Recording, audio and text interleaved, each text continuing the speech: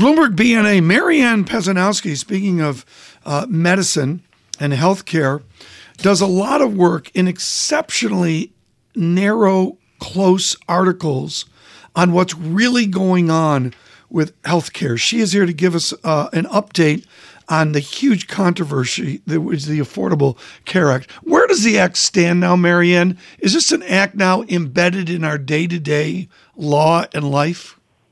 Oh, I think it is. I think providers are having to meet new payment models because of it. I think insurers are having to pay out claims that they hadn't in the past. They have now, under the ACA, they're required to issue policies to people that they weren't required to do so before. And the Republicans have tried and failed several times to repeal it. So I think it's here to stay. Lost in efforts to repeal is the truth that every major program launched by the government is the same thing in probably the private sector. It needs to be tweaked. And there are efforts underway to do that. You're writing about one that is looking at the Act's risk adjustment program. And I wanted you to first tell me what that is, and then you can explain why Evergreen Health Co-op needs changes. Okay. Well, Congress recognized that when they were banning insurers from refusing to enroll people who are in what are called high-risk categories. That is, people who will need a lot of medical care. Maybe they have chronic conditions, that sort of thing. Diabetes is a frequent example given. That they had to help out the insurers somehow. That we didn't want people losing money. So with the risk adjustment program, what they did is insurers who enroll a lot of people who are in that high-risk category would receive payments from insurers who enrolled people who were in lower risk categories. It was an effort to balance it out so that no insurer would be looking to enroll only the young invincibles, they were called.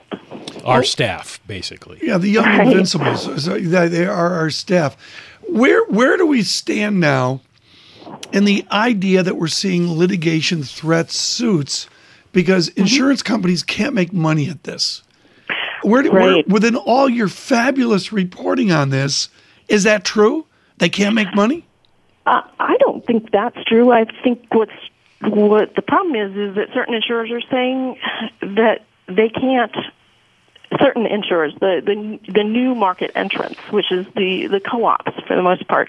Evergreen, which is the case I wrote about, the Evergreen Co-op in Maryland is making money. They're healthy. They're not at risk of failing, and yet they're facing a potential $22 million payment that will be made to an insurer that was really established in the Maryland market, just because that established insurer had longer history with its enrollees and could show, according to the federal government's criteria, that it had a lot of enrollees in those high-risk categories. Evergreen, because it didn't have a long history, couldn't make the same showing based on the evidence that the government requires it to put in. The canary, to bring up a phrase Tom loves, canary in the coal mine here, are they the first ones to bring this up, and we're going to see a flood of lawsuits on this? That's what the CEO of Evergreen told me the other day. He said that, first off, what's interesting about the risk adjustment program is it applies to all insurers, not just these co-ops, and not just to insurers that sell plans on the marketplaces or exchanges. It's also a permanent program. This is one that's supposed to go on until somebody repeals it. So the CEO of Evergreen told me he's already had other insurance companies contact him and ask for copies of their complaint, with an eye towards follow-on litigation later on. Thanks so much, Marianne Pazanowski. Greatly appreciate it. With Bloomberg BNA on the Affordable Care Act.